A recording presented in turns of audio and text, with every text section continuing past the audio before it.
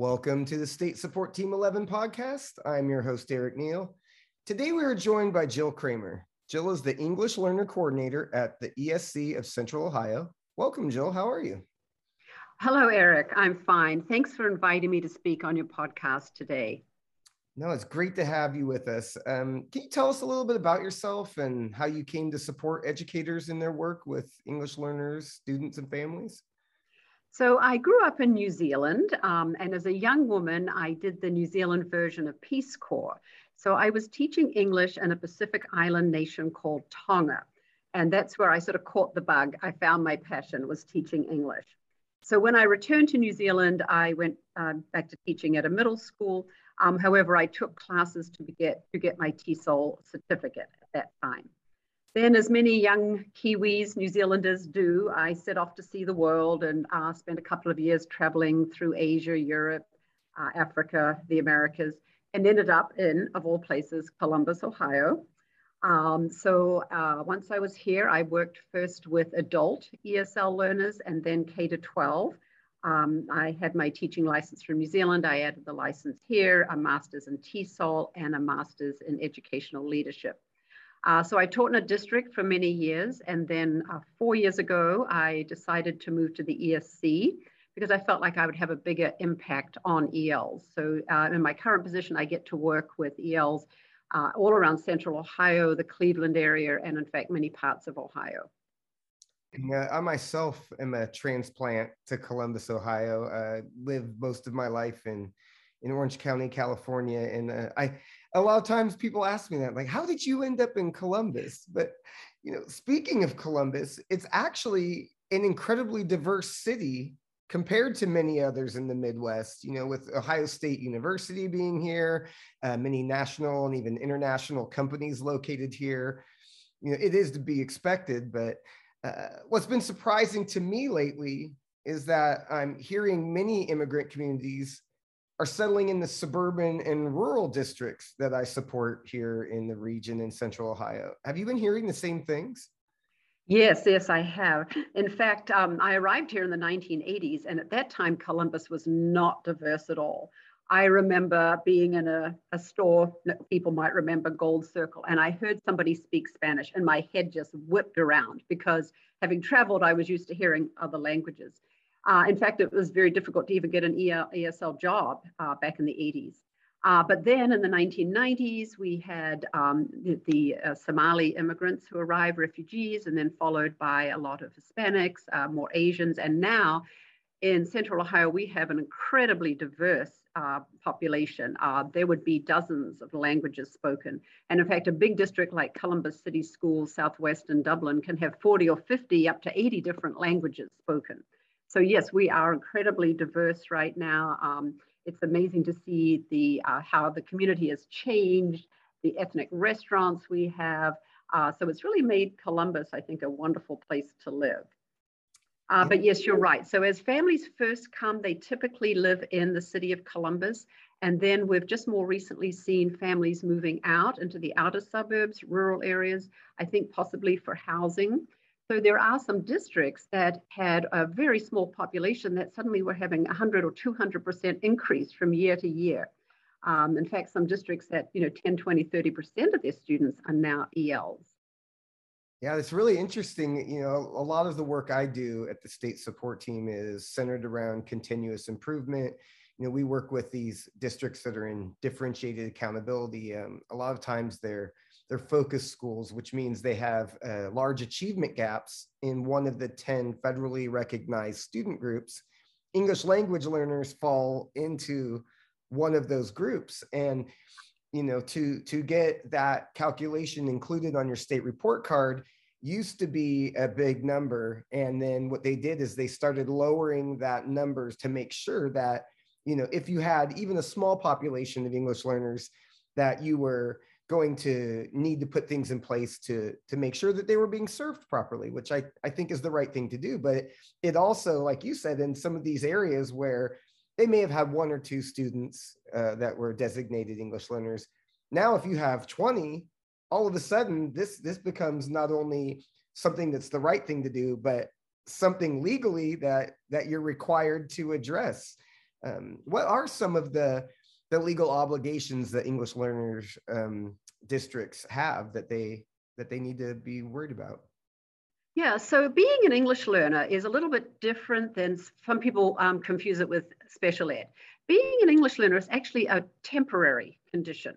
Almost all of our English learners are going to learn English in about 5 years. So it's very temporary. And in fact, former ELs go on to do amazing things. I've had former ELs that are at university, have gone on to professional careers. It has been wonderful to see. But ELs as a group are a protected class of students under the Civil Rights Act and under different case law, for example, Lau versus Nichols. There are now 10 legal obligations that districts have to English learners. And it's really important to follow these, of course. So one is that we actually have to provide English language services, ESL services, EL services, there are different names. So people say, well, at what point do you have to have an EL program? There is no magic number. If you have one student, one EL, you have to have something for them. You have to have a program. It may not be a formal program. Perhaps when you get to that 20, 25 students, you really need to be looking at having a teacher. So you have to have English language assistance in some form. Then eventually you'll have to have a licensed TESOL teacher with resources. So that's one thing, providing the EL services. Secondly, we have to make sure that our ELs have access to the curriculum. We can't say, well, let them learn English first and then they can come to the classes. No, ELs have to be receiving curriculum, grade level curriculum from day one. Even a newcomer has to have access to that. In order to do that, teachers need to scaffold and differentiate so that the students can learn those grade level concepts and content. Then there's another requirement that's important to know. We have to communicate with parents and families in the language that they can understand. So that could be a translation if the parents are literate, but not all parents or not all people are literate in the language that they speak. So it could also be interpretation. So the districts are legally required and parents have the right to receive any information that goes to English-speaking families should also go to non-English-speaking families. And that's not necessarily even just EL families. There could be other families in your district whose children speak English, but mom and dad don't. So there are other ones. For example, students have to be placed in their age-appropriate grade level. You don't want to put an 8th grade student down in 2nd grade because he doesn't speak English. We can't do that. It did happen a long, long time ago, but it doesn't happen anymore.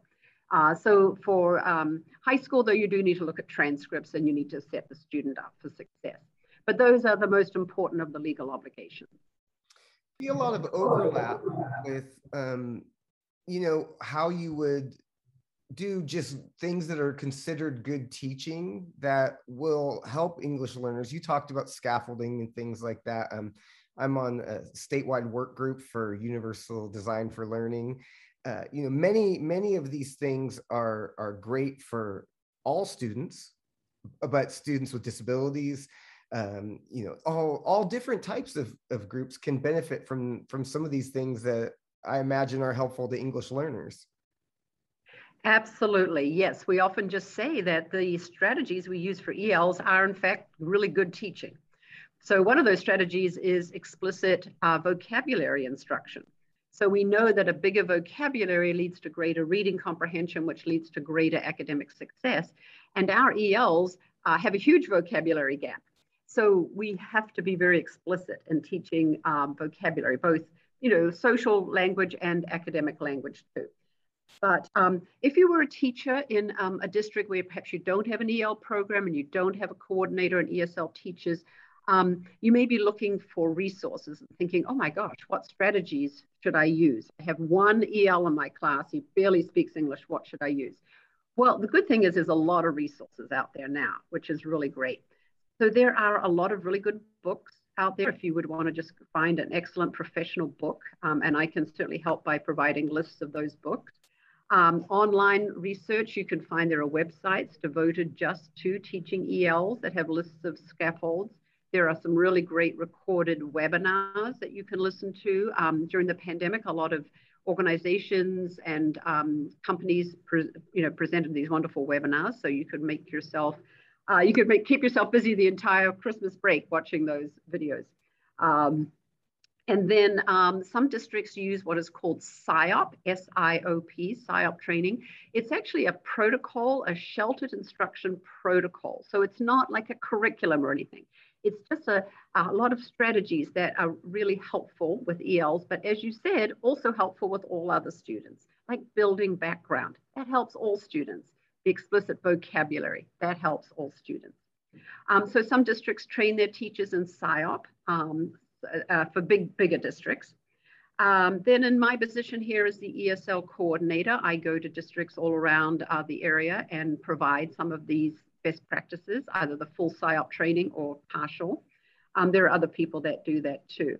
Then at the ESC, we offer a series of professional development, which are available for anybody to attend for a small fee. So you could always go to the ESC of Central Ohio's website to see what we have coming up.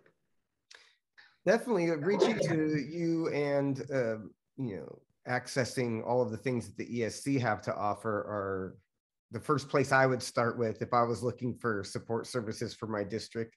Are there any other tools that districts can use when they look to strengthen their ESL programs, or maybe even just diagnose the strength of their ESL programs? Right. So there's a funding source called Title III. It is federal funds that are designated specifically for ELs. So districts that get Title III funds should do an annual evaluation of their program. And programs are always in flux, right? Maybe a district starts with, one family comes and now we've suddenly got 1 or 2 or 3 ESL students. And as the program grows, then, it'll need to be changed, obviously. So it's a sort of a continuum. What's in place now might work, but maybe next year won't work. So we're always wanting to be continuously improving the program through that annual evaluation. That is something that I can certainly help with. If districts, typically I go into districts and we go through all the aspects of their EL program and create some goals. What are some things that we need to work on? Are they meeting compliance? But are they not just meeting compliance, but going beyond that, to ensure that they're getting that rigorous, standards-based instruction for the students. So districts really should be looking at what are research and evidence-based practices in teaching ELs. Are we doing that? And teaching ELs, as I mentioned, it's not just the EL teacher responsibility. I think for many, many years, it was often considered, well, that's one of Jill's kids. He's an EL kid. But now we know that these EL kids are all of our kids. And classroom teachers have taken on a lot of the responsibility because we can't in one period a day teach them English. So getting all teachers on board, getting all teachers trained in SIOP or best practices so that all teachers are helping the students improve their English language. Parent engagement is a huge thing that's going on for all students right now, how to authentically engage families, not, just we had back to school night, check it off the list, we're done. But engaging families of English learners can be very challenging, even with something just like trying to send the information or a newsletter or things like that home. I think about, we've talked about, internally with translation services, who can we access to translate our materials and things so that we're getting our information out into the field. And some of those things are not obvious or easy to locate. Is that something else that you can guide people to if they were going to reach out to you? Yes, that family engagement is absolutely crucial. And I have to say, if one thing came out of the pandemic, one positive, it was that teachers were really forced to rely on families to help their children access online instruction. So it also gave teachers a really good look into the family home, realizing that there may be 3 or 4 siblings all trying to use one Chromebook. So it certainly did bring a lot of things to the forefront, which was good. But yes, with EL families, there are a lot of barriers that we can certainly help. One, of course, is the language barrier. Also, some EL families, the parents themselves may not have received an education. So school is kind of a scary place for parents. In some cultures, teachers are held on a very high pedestal, and teachers are the experts, And just as you wouldn't go to your doctor and tell your doctor, I think I have such and such and I want this medication, parents feel they can't go to the school and tell this highly educated teacher that their kid needs something. So a part of it is helping the parents understand that we form a partnership here. We are working together, teacher and parent working to support the child. And really helping the parents feel comfortable coming into the school. And as the pandemic hopefully is winding down, we're able to physically get more parents in. Because really that face-to-face interaction with parents is very important, especially coming from a culture where that is sort of the way you operate, is more face-to-face. So the Zoom and other online things are not quite as good. But yes, definitely getting parents on board. Translation is great if the parents are literate. And just running something through Google Translate doesn't always work. Google Translate is not perfect. So some families will find it more confusing if you put something, through Google Translate in Nepali, it may not actually be what you're trying to communicate. But as I said, we have that legal responsibility to make sure parents understand. So whether it is through translation or whether we could use a service where you call on a phone and you say, I need a Nepali translator, they come on the phone, they bring the family in on another line, and then you can all talk together. And that also helps understand like cultural differences, educational speak. We tend to speak in a lot of words that poor parents have no idea what we're talking about. But when we do partner with the families and when we really make sure that it's a really strong relationship, it really helps. Luckily, as an ESL teacher, I would work often with the same families for years. I'd be in a building, so I would know the parents, I would work with their kids, multiple kids over the years. And that relationship was so important because the families need to know there's one teacher in that building or one staff member that they can feel that they can go to and understand. And also that I could understand their needs. For example, just an example is snow days. Often they didn't realize that school was canceled. They didn't know why the bus didn't come. So the children walked off to school in 15 degrees, heavy snow, got to school, it was locked. Things like that. So I was, as an ESL teacher, I would always be making sure I had that line of communication open, could text the parents, let them know, no school, just things like that. So making sure that they were really part of the school community, making sure that they were welcomed. And that comes all the way from your administrators, from your principals, all the way down. Those parents should feel welcomed when they walk into that school and feel that they're very much part of their child's educational team. You hit on something there that is very important in all parent engagement, but probably even more important. It's intentionally reaching out to them to let them know that they're welcome, because in our minds we're welcoming people, we're educators, of course you're welcome.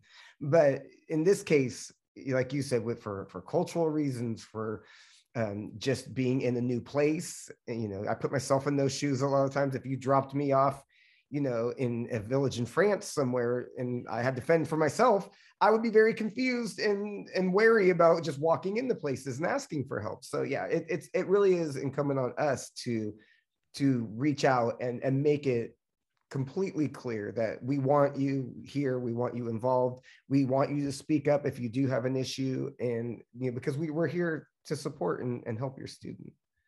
Absolutely. Yeah. One thing I've noticed is many EL students are being referred for special education identification and services. Have you found that EL related issues can sometimes be confused with learning disabilities? Yes. This has been a really long time problem with either over-identification or under-identification. If we look at the Ohio numbers as a whole, the number of Ohio ELs identified as having a special ed mirrors the non-EL population. So on the surface, it looks actually quite good. But if we look at individual districts, we definitely see that over-identification or under-identification. One issue is that there are still a lot of myths that surround this whole process. If the students have those low incidence, medical issues, deafness, blindness, that's not a problem. It's the specific learning disabilities and speech and language impairment where you find that over and under identification. Because as you said, a lot of language learning difficulties or language learning in general just mirrors a disability. So if a student is having trouble with reading comprehension, is it language or is it a learning disability?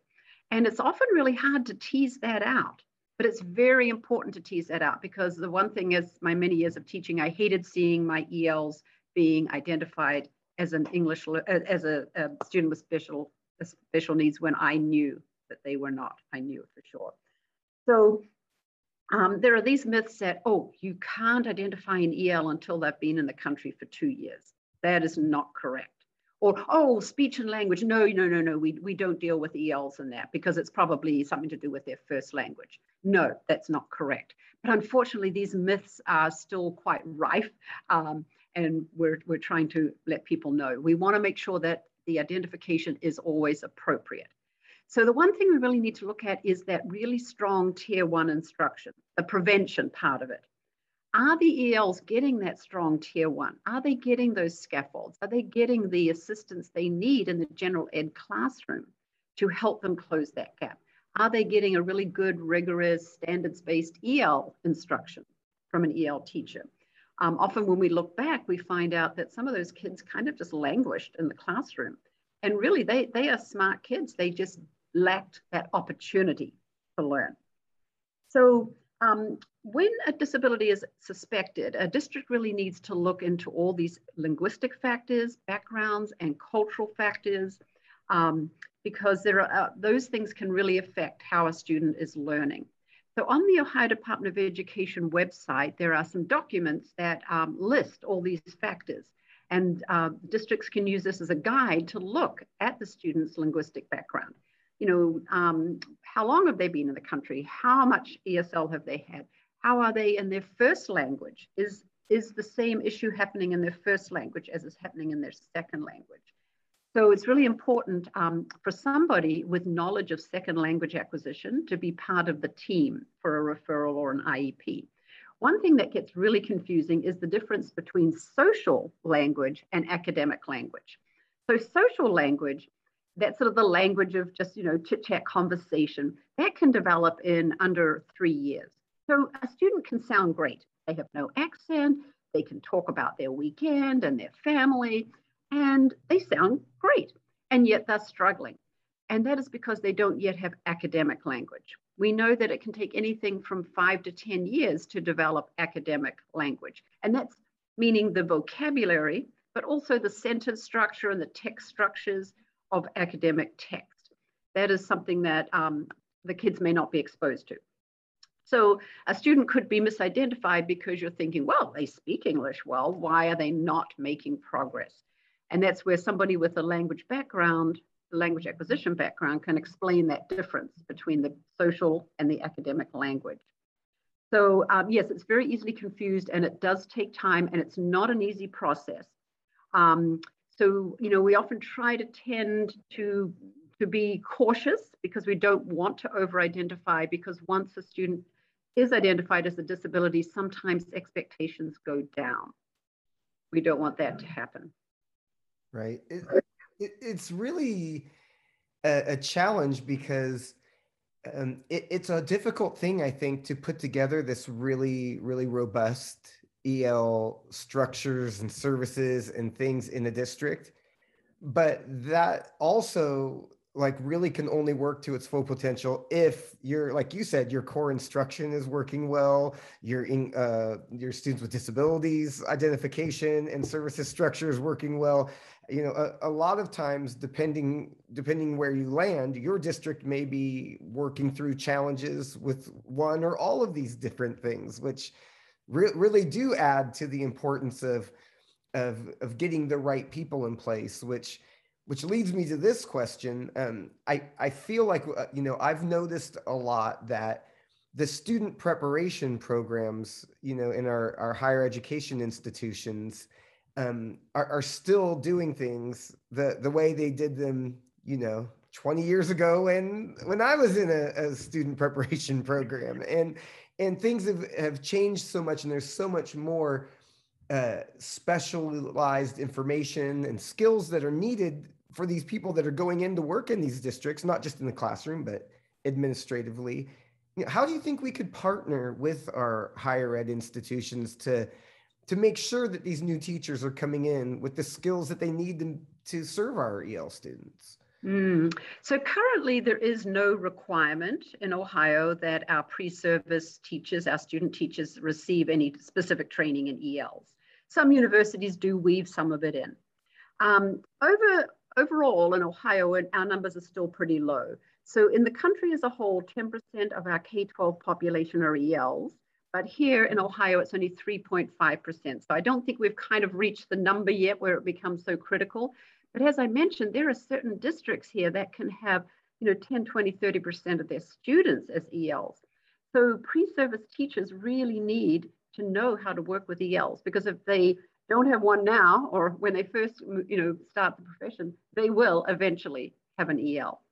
So I would hope that eventually we could get universities to offer a class, or at least weave in ELs as a special need throughout their preparation programs. But since that isn't happening right now, I just really encourage pre-service teachers and in-service teachers to take it upon themselves right now to get that training, to find out how they can help their ELs. So, look for those books, take those classes, find some extra PD, look at those webinars online. Just, seek out the resources, because it will really help. And as we've talked about, a lot of these strategies are good teaching strategies anyway. So they'll benefit you even if you don't have an EL. And sometimes you have an EL and then maybe you go for years and you don't. So, but those strategies, once you have them in your toolbox, they're there. And hopefully you'll pull them out when the next EL comes. No, you're definitely right. If we can find a way to do that, I think it would go a long way towards helping these districts who are, working through it and doing their best to try and meet those needs. So if people would like to get a hold of you, what's the best way to reach out? So you can find me through the ESC of Central Ohio's website. If you click on Educator Services, on English Learners, I have a web page there with resources and my email, but my email is Jill, Jill.Kramer, Kramer, @escco.org. So you can certainly contact me if you need resources. Go find my page. Contact me, and I'm more than happy to point people in the right direction. That's what I do day in and day out, and I really enjoy this work. So please feel free to reach out if you have any questions about any aspect of working with ELs. Well, thank you so much. I just really appreciate you joining us today. It's been a real pleasure. Oh, thank you so much for inviting me. I love talking about English learners, and I just appreciate the opportunity to join your podcast. Thanks again. Well, this wraps up this episode of the State Support Team 11 podcast. If you'd like to know more about us and the work we do here at SST 11, go to our website, sst11.org. Give us a call at 614-753-4694, or hit us up on Twitter. We're at SST Region 11. If you'd like to get a hold of me, I'm at eric.neal@escco.org. Until next time, I'm Eric Neal. Thanks for listening.